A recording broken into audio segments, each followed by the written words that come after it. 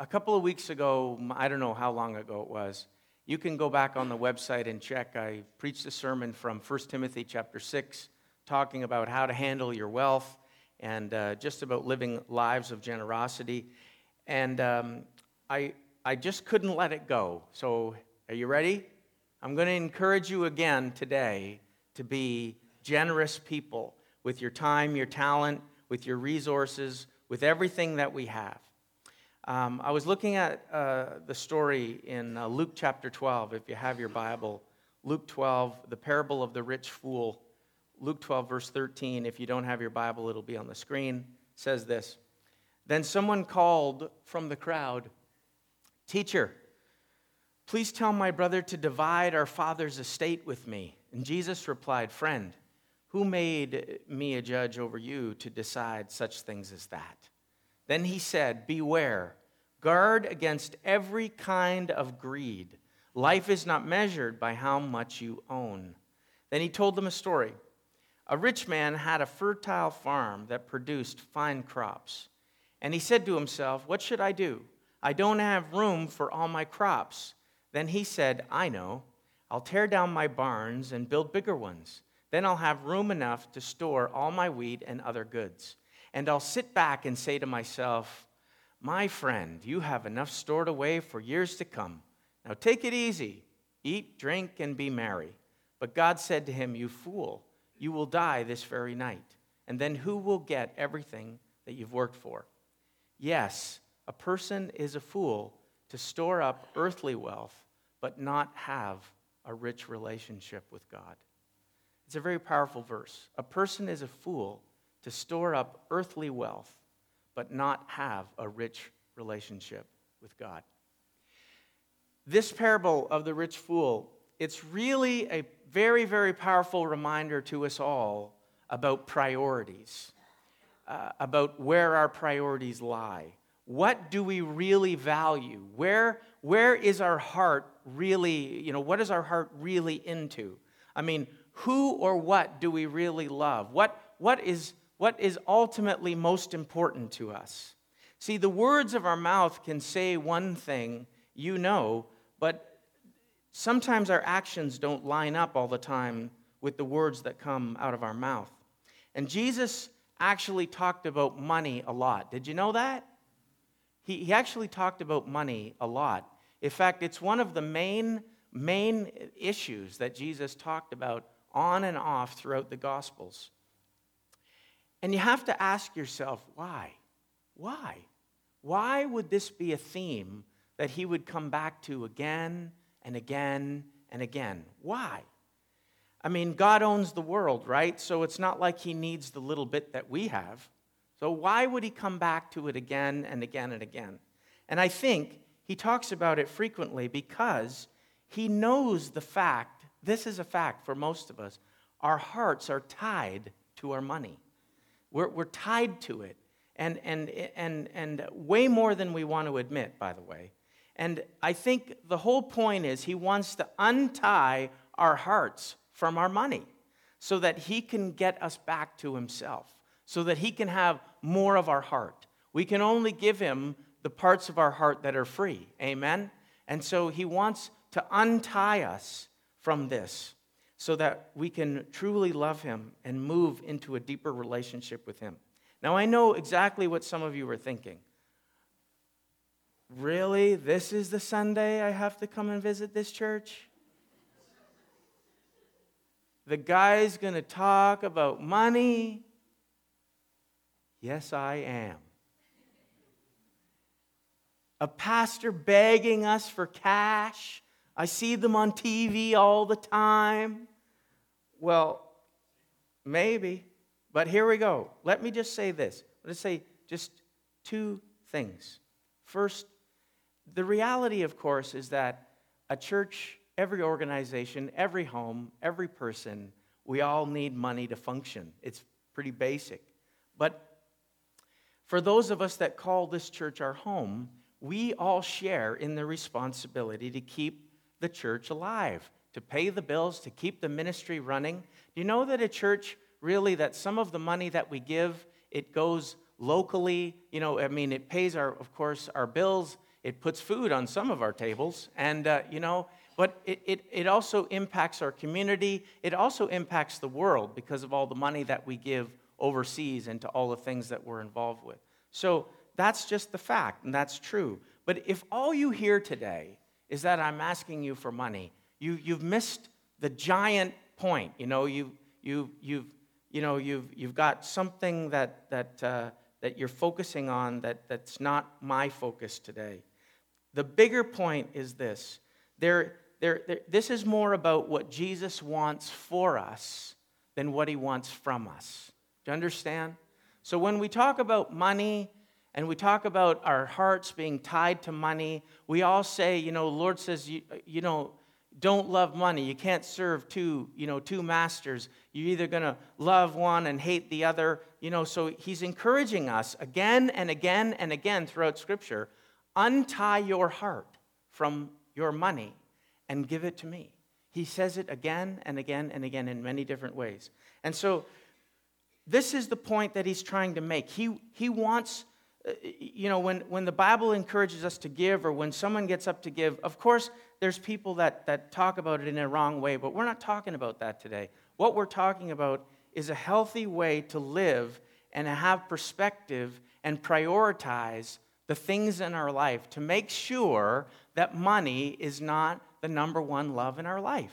And this is a struggle for all of us because we love money. It's okay to say that. It's that temptation that we all want it and we all need it. But here's the thing. When Jesus talks about it, it's always more about what he wants for us more than what he wants from us. This is what he's all about. And so this is really the point. And second, let me say this. We're never instructed to give out of guilt.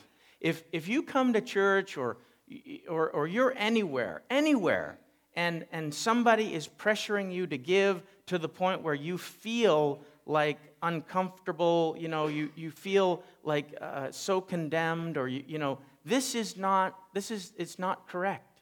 It's not the way that God wants us to give. It's not the way that he instructs us to give. It's not how our relationship with God is supposed to work.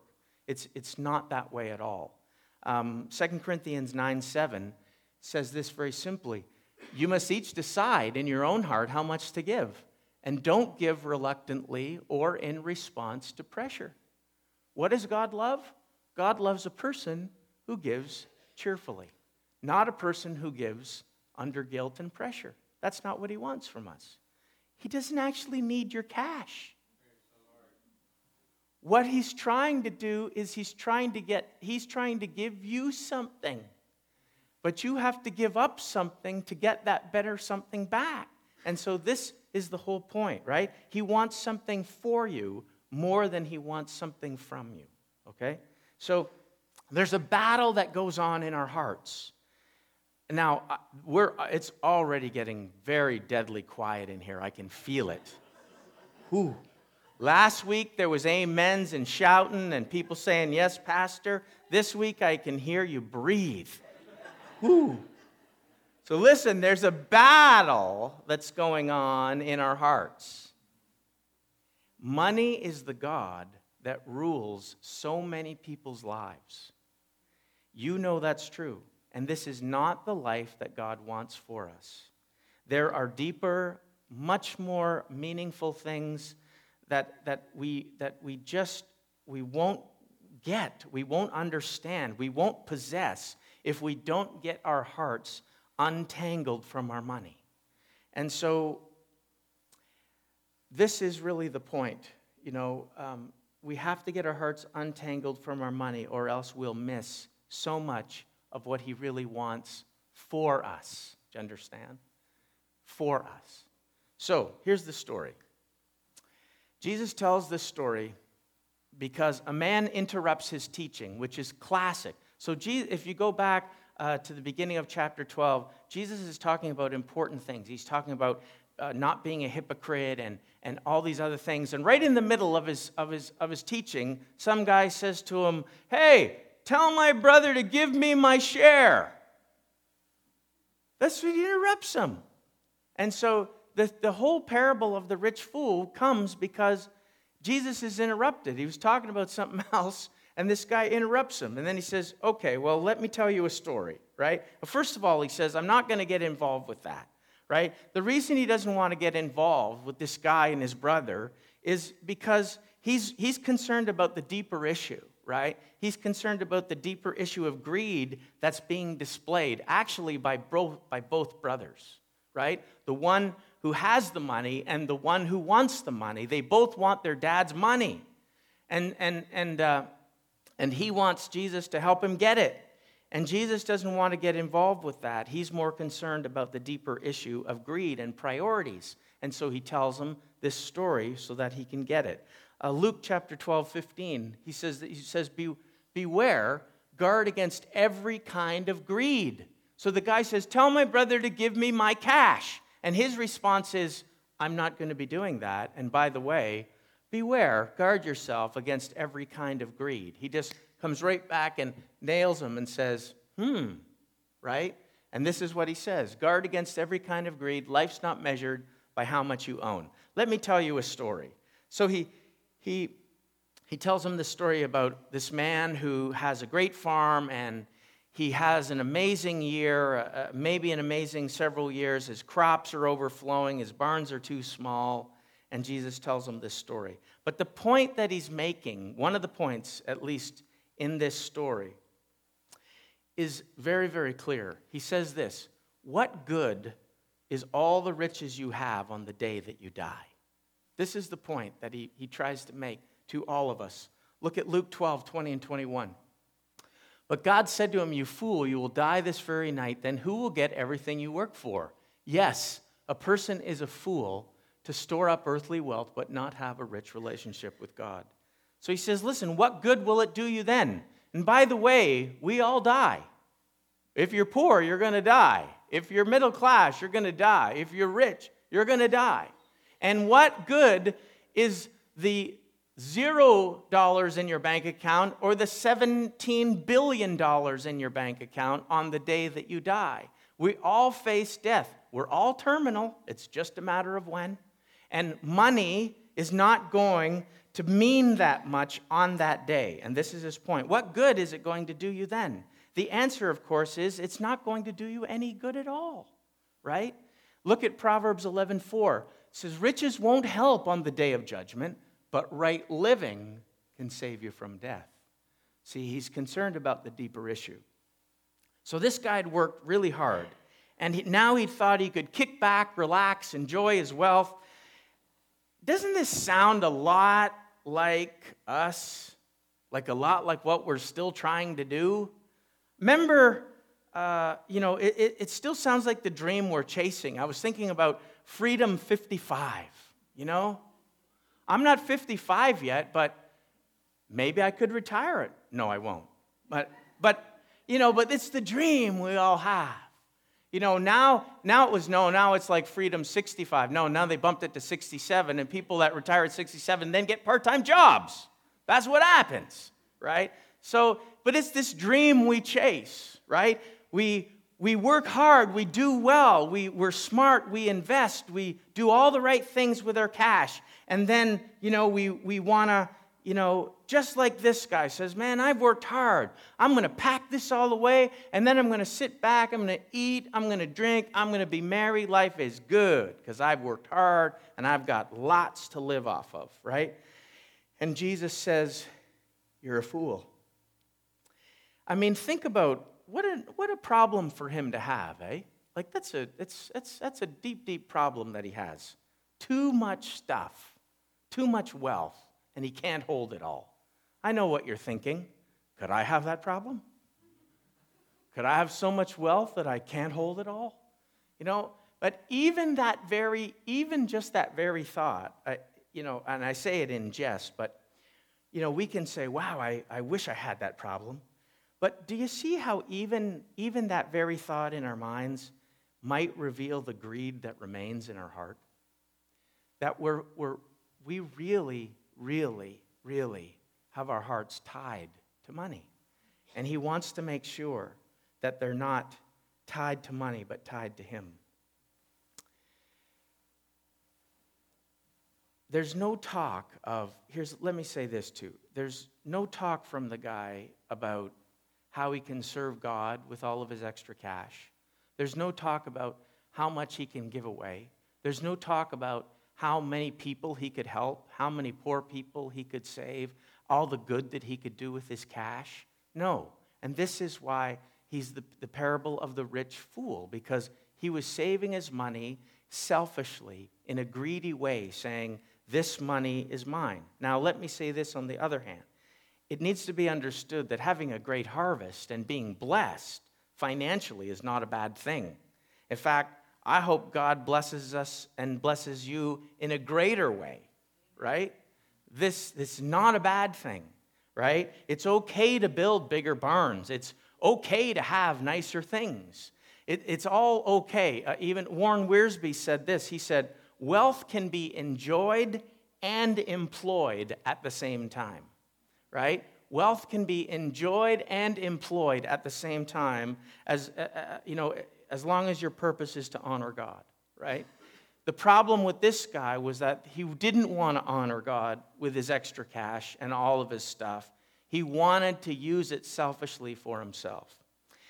Now, if you want to actually get a little bit more teaching on that, if you go back on the website, I spent some time from 1 Timothy chapter 6 a few weeks ago talking about money given to us for our enjoyment. And I talked about that a few weeks ago, so you can look back if you want to. But the issue is this: where is your heart? Where is your priority? Understand that we have to be honest enough to say money is a very powerful thing for us, and it competes for our heart. And Jesus says you've got to guard your heart against every kind of greed. Don't let it get to you. Be blessed. Use what he gives you. If you have extra, then be blessed. Buy nicer things, but make sure that you're doing good stuff with your cash and you're not trying to hoard it. Remember the story of whether we like it or not, now that we've just passed Remembrance Day, we are now officially entering into the Christmas season. I haven't been to any stores yet, but I'm sure that the stuff is probably up already. You know, online shopping is from God, I think. You don't have to go into stores. So anyway, I'm just saying. But remember the story of Scrooge? You know, he's this nasty, bitter old man, right? Who has tons of cash, but he's hungry to get more and to keep every cent that he has, right? And it's not until, you all know the story, it's not until he's faced with the reality of his death, right, that his perspective is changed. And all of a sudden, he becomes kind, he becomes generous, love fills his heart, and he's just a transformed human being. Now, I know that it's just a story, but the point of the story is very true, and you know this, right? It points to something that is true many, many times in our lives, right? That greed and joy don't actually go together. It's true. Greed and joy don't actually go together a lot. You know what goes together? Giving and joy are more closely linked, right? He has all the money. He has all the money, you know, in the world, and yet he's this nasty, nasty, bitter old man.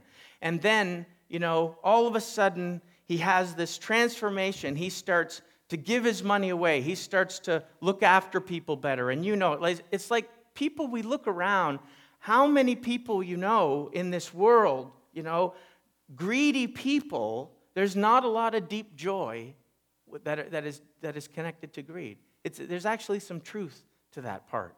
That greed and joy don't get linked a lot together. Where you find joy is in the heart of a generous person. Now, remember a few weeks ago when I showed you that clip from the TV show The Secret Millionaire?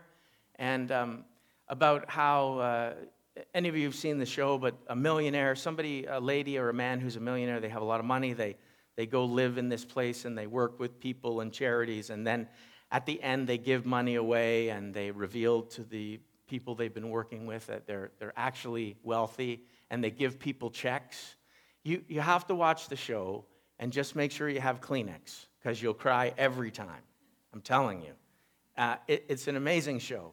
But the point is the giving part brings deep, deep joy into the lives of human beings. It's how we're wired. It's that God image that's still left in us. It's who God is.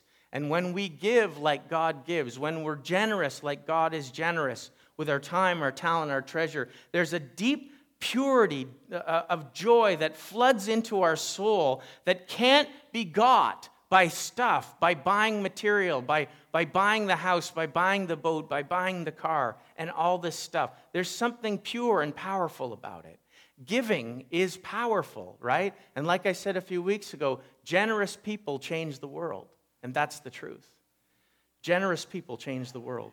So, greed and joy don't go together. Giving and joy are more closely linked. And Jesus always points us to the truth. He always points us to that deeper truth, to the life worth living. So he says, listen, I know this is not what I want from you. This is what I want for you. And I know that if you hoard everything and you become greedy, then joy will not be a deep part of your life. But if you learn how to let it go and untie your heart from this and give things away, give some to the church, give some to people, be a generous person, all of a sudden your life becomes joy-filled. It becomes a change maker. You become a difference maker. You become someone who not only is giving joy, but you're getting incredible joy back. You know this is true. When you've had a moment of generosity in your life and you've given to someone and you know that they've deeply, truly have received it, and they're like, oh, thank you. You walk away feeling like $1 million, pun intended, right? That feeling is worth $1 million, right? It's an amazing sense that comes on us when we give and we act and behave generously on a consistent basis. This is the life that Jesus says is worth living. He wants to give us good things. And one of the good things that we don't talk about, one of the good things that Jesus wants to give us is actually a generous heart. It's one of the things I think he wants to give us. It's important that we have this because, like I said, it leads to real joy. It leads to deeper joy. It leads to having a greater impact on the people around you. It leads to you having a richer, fuller, more abundant life. I mean, who doesn't want to lead a happy life? Everybody does. That's what we all want.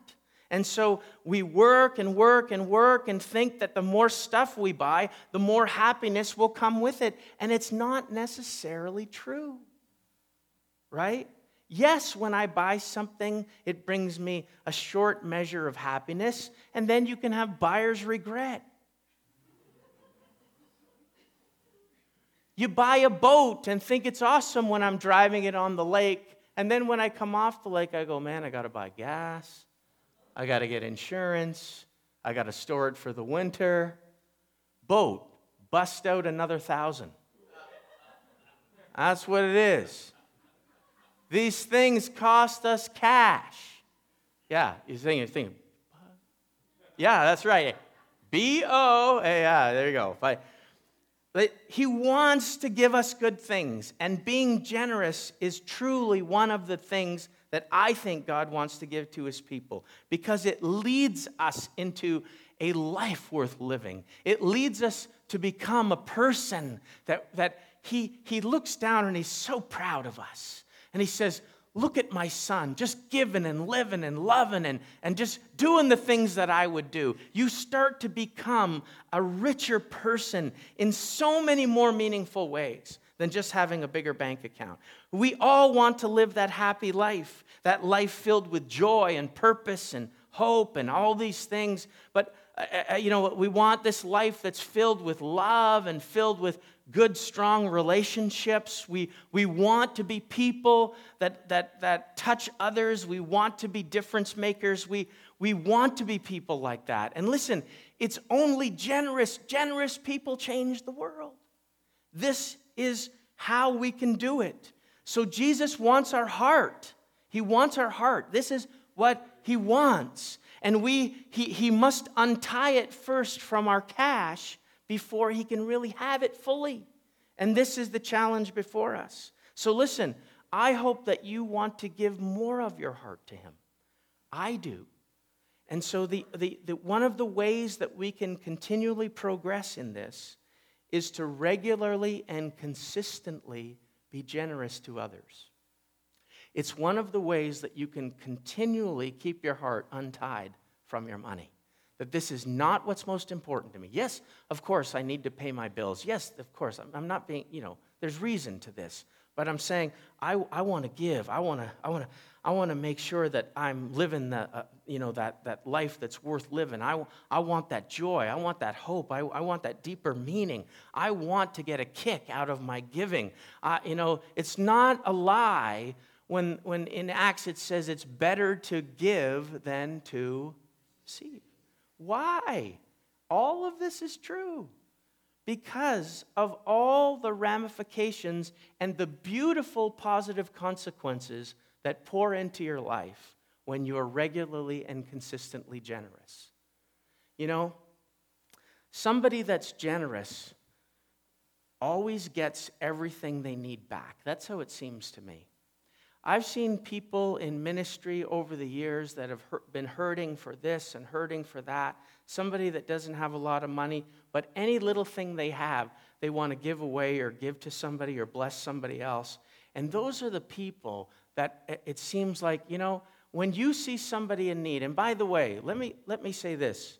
I don't want to, I'll say it. I'll say it anyway, just because I don't want to give anything away, but years ago, Helen and I used to make this pact with each other that at least once a year, at least at Christmas time, we would just anonymously, and it wasn't me that gave you that cash, just saying, but just anonymously find somebody who had a need and to meet that need, right? So whether it was cash or a gift or a present or so now, if it's anonymous and you get it, see, that's why I was like, now I'm just blowing our thing here in front of the whole church. But anyway, but I'm just saying this to say the joy and just the fun and the kick that we got out of that is just so worth a couple $100 or whatever it was. Somebody, needs an iPad and you just anonymously drop it off at their door in a random box, and then it's just this cool stuff like that, and then someone walks in and goes, "You wouldn't believe it! I got this iPad dropped off at my door, and it's just what I needed." And Helen and I are like, right on, and it was like, stuff like that happened.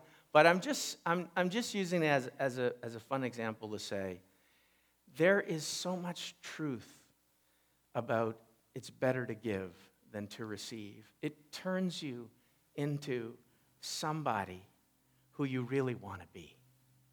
It turns you into the person you really want to become.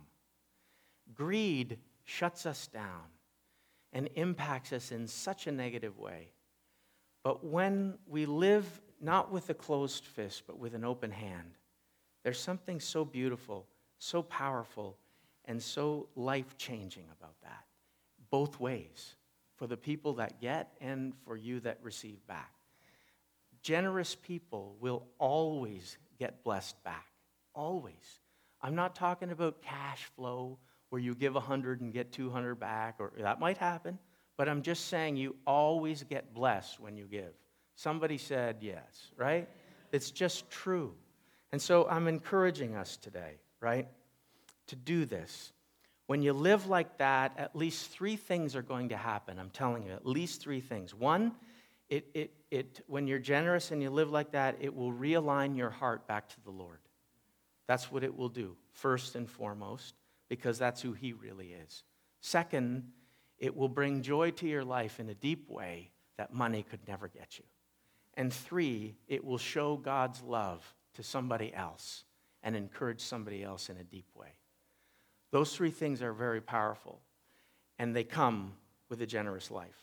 So let me start to wrap up now. It's not my closing, so don't worry. So I know you could be here all day to talk about this, but In the Old Testament, God commands the Israelites to give a 10% tithe. That's what he says to do. Now, I believe Jesus affirmed tithing as a good place to start. This is one example, Luke 11:42. He's yelling at the Pharisees about how they deal with their money. And this is what he says: "What sorrow awaits you, Pharisees, for you're careful to tithe, even the tiniest income from your herb gardens, but you ignore justice and the love of God. You should tithe, yes, but do not neglect the more important things." So he's saying, listen, it is an Old Testament principle. It is a good place to start.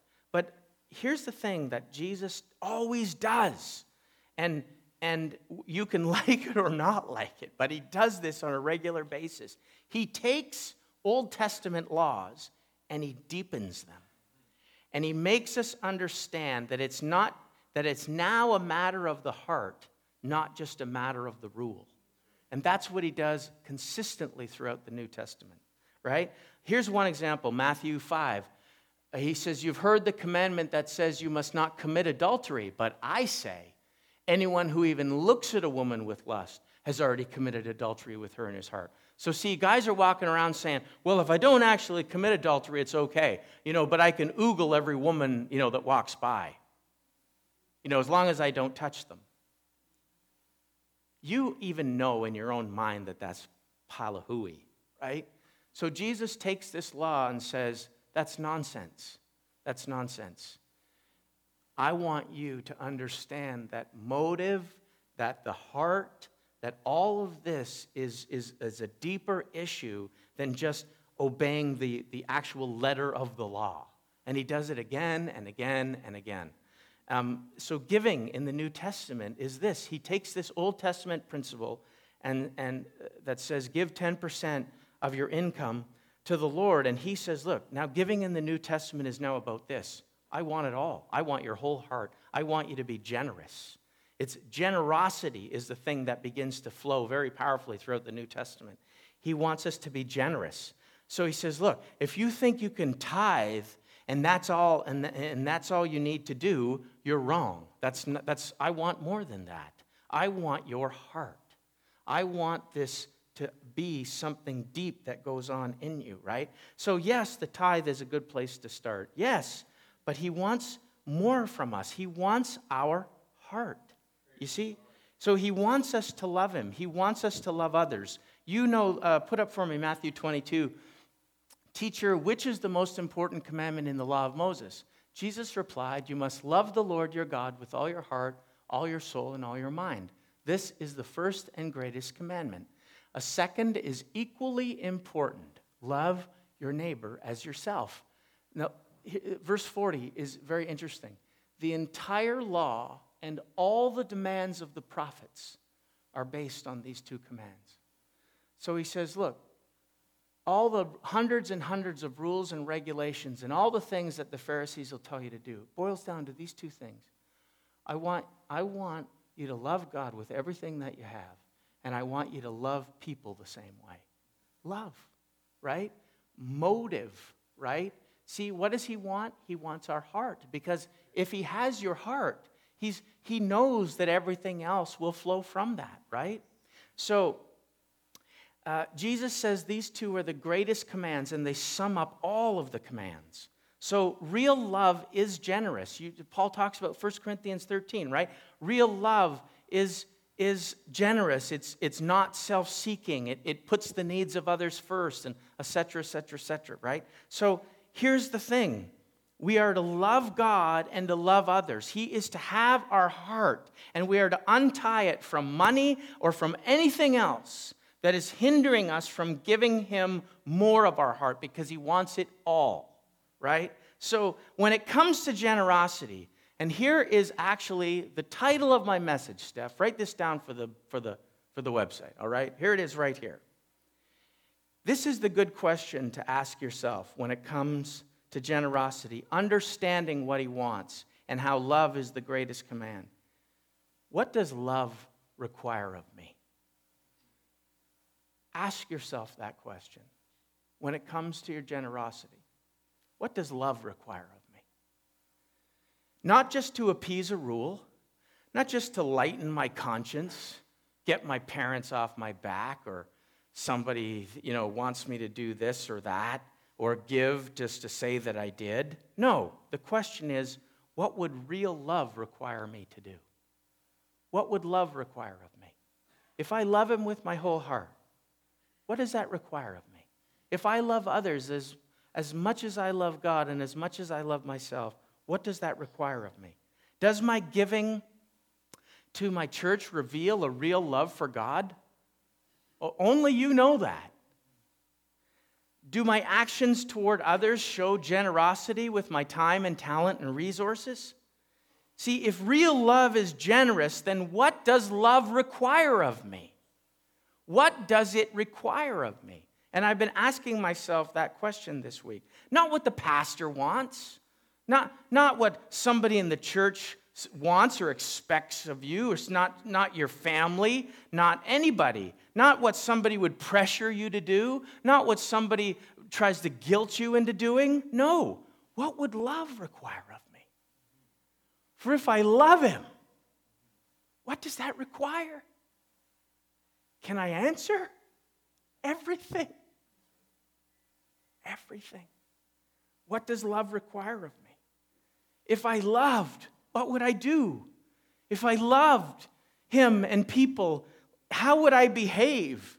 Would I have walked away? Would I have stopped to help? Would I have given money? Would I have made that call? Would I have looked to find a way to bring encouragement and hope and blessing, to use my time or talents or even my money to make a difference? What does love require of me? This is the question that we ultimately must ask. Not, well, pastor's going to get up and say, give money to the church, and then he's going to say, give 10%. I can't give 10%. But it's so small in comparison to the bigger picture. Yes, tithe. Yes, you should do it. Yes, I encourage you to do it. But never stop there. You read stories of people that work their way up to 10 and then keep going. I know people who will tithe 20%, 25% because they get such a kick out of giving. They just love to give everything they have. And there's something unique about that. But it's not just about that. It's not about this meeting this rule or regulation or appeasing your conscience or getting rid of your guilt or trying to make somebody else happy. The point is this: when it comes to the way we live, when it comes to our generosity and what we do with our time and our talent and our treasure, what does love require of me? For if I am a child of God, and I am commanded that every law comes down to two: to love God with everything that I am and to love people with everything that I have. And if I'm commanded to love, and in every situation, what does love require of me? When the plate is being passed at church, what does love require of me? When I walk out that door and I'm giving a tip to the server today, what does love require of me? Right? When I'm treating my spouse, my children, people in the church, what does love require of me? What does it require of me? It requires me to be generous. It requires me to think of people as more important than myself, right? What does love require of you? See, this is what believers are called to.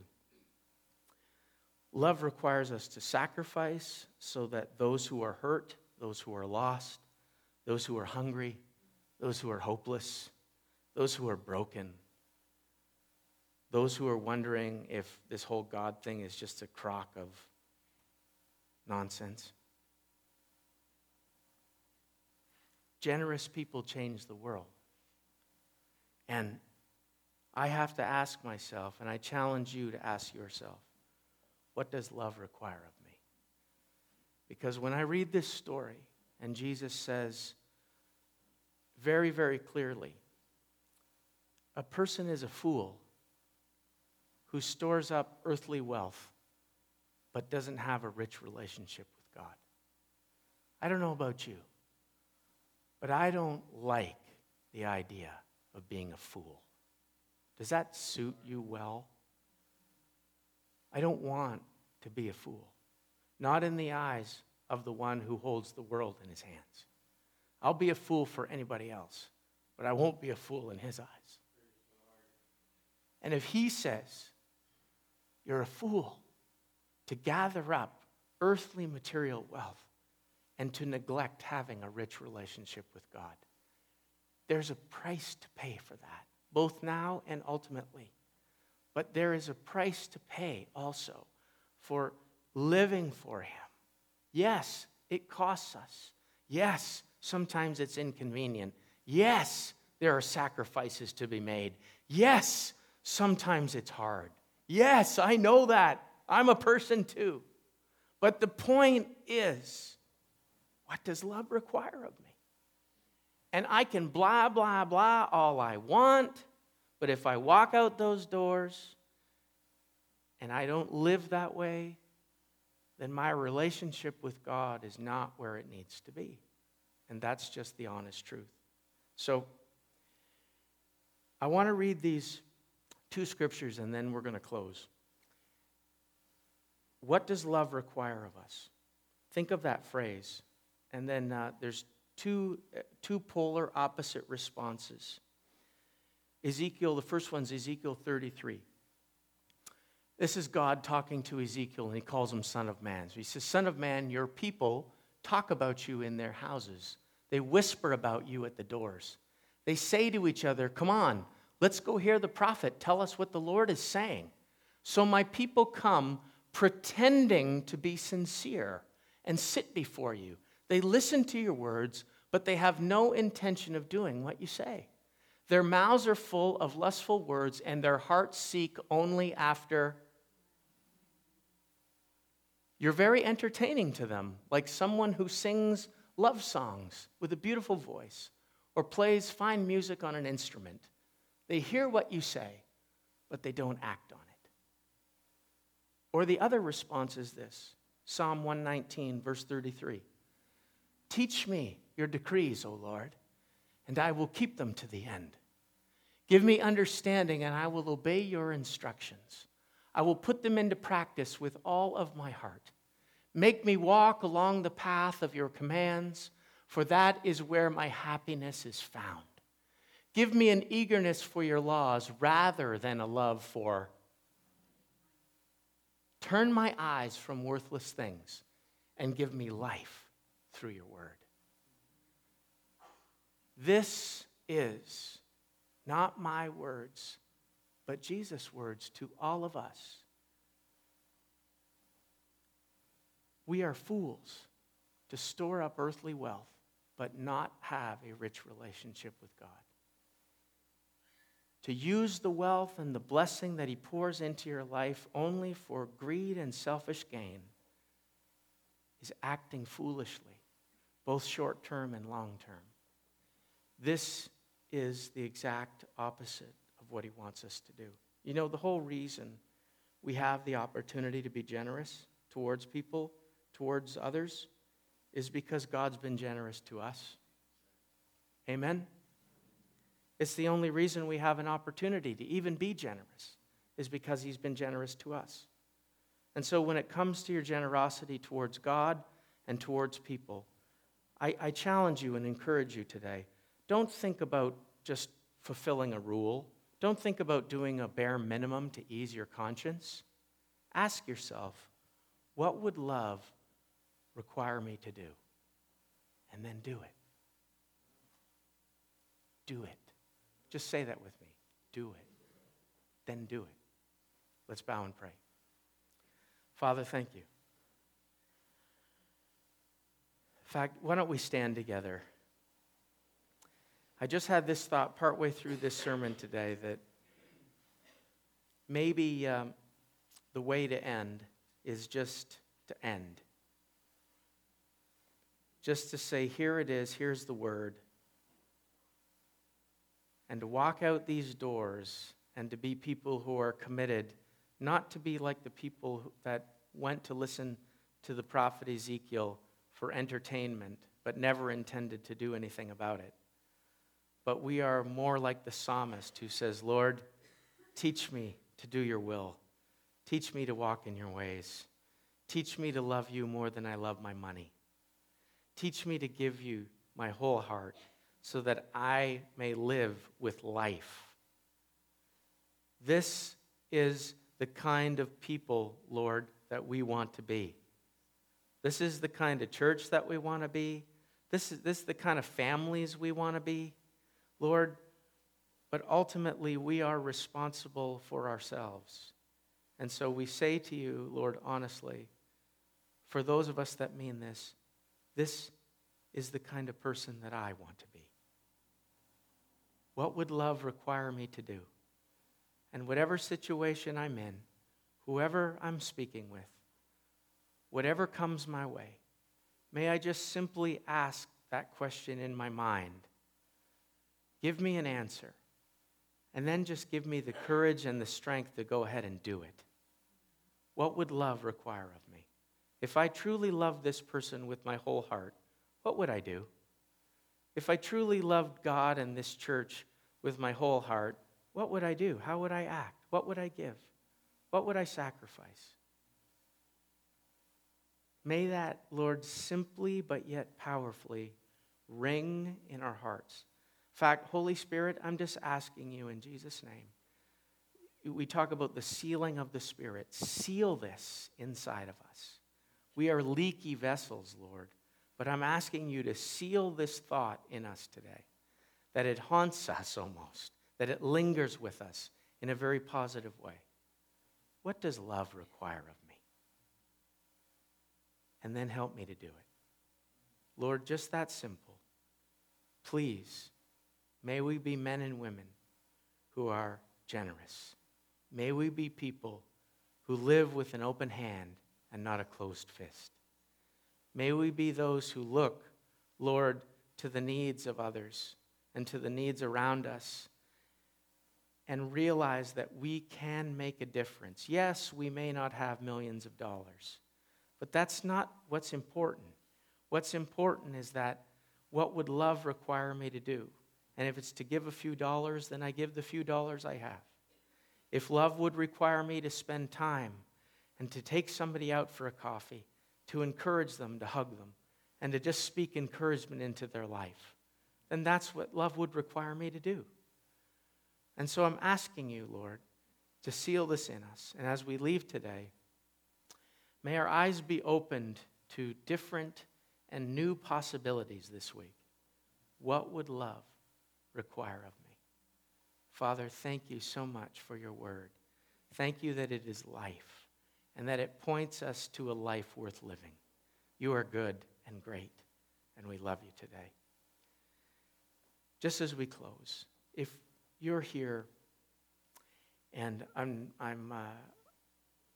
just going to pray very, very briefly and quickly. But if you're here today and you just have a need in your life, any kind of a need, even a need, even specifically a need related that you have felt that maybe you've just not been, as generous a person as you need to be. Maybe you don't know the Lord. Maybe you just need Jesus today. Maybe you've never had a relationship with him. You don't know what I'm talking about. Maybe there's another need in your life. But I just felt prompted just now. I was going to close, but just before I do, if you're here and you just have a need of some kind, would you just put up your hand for a moment? Just any kind of a need. Thank you. Just keep it up just for a moment, just as long as you can, if you don't mind. So, Father, thank you.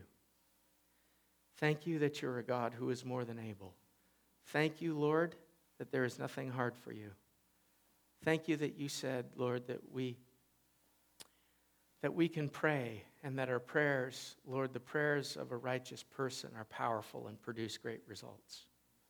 And so we thank you, Father, and we pray in Jesus' name for the hands today that are lifted. Some of us, Lord, need to be deeply challenged about how we spend our money and how generous or not generous we've been. And so if some of these hands, Lord, are up for that, would you deeply talk to us today about that? Father, some, Lord, have a relationship need, I can just feel it today. If you have a relationship need and your hand is up, maybe your hand's not up. But I just speak love, Father, into our relationships. I just speak peace into our homes. I speak hope, Lord, into something that's so broken that it seems impossible. But we ask you in Jesus' name to do the work of reconciliation that is needed in our lives. May you get the glory for it. May we pray and believe with expectation so that, Lord, as Jordan came up and prayed that he acted in faith and wrote that check and then you blessed him. Lord, we're asking in faith again that you would heal a relationship. And in the weeks to come, we want to hear a testimony about what you've done in Jesus' name. So thank you, Father. For those, Lord, that have physical issues, we're praying in Jesus' name, simply agreeing together that healing and strength, Lord, would flow into our bodies in Jesus' name. We're asking, Lord, that you would help us to be men and women who love.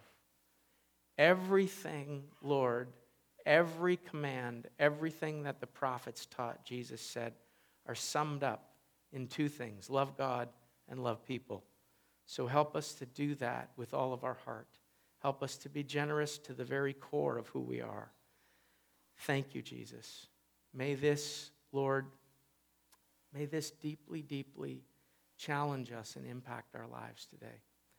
Just as we go, I had to bring this topic up one more time. After I spoke about this a few weeks ago, I felt like the Lord was deeply challenging me and all of us to be people who stop talking about generosity, who pretend we're generous, but to really look at our lives in an honest way and to take that step. I know that we are generous, by the way, but God says and demands and asks us to let's do better, let's do more. Let's be people who can give more, love more, serve more. Let's be those kind of people. And I just felt a deep, deep challenge in my own heart. And so I wanted to bring this parable to you again because I deeply think that this is something that he's challenging us with. And so would you receive it today? Do you receive this today in the spirit in which it's given? Let's receive this as the Word of God. And let's walk out the doors. And let's stop talking about it. And let's just start doing it. Somebody said amen. Amen. God bless you. We'll see you next Sunday. Have a great week.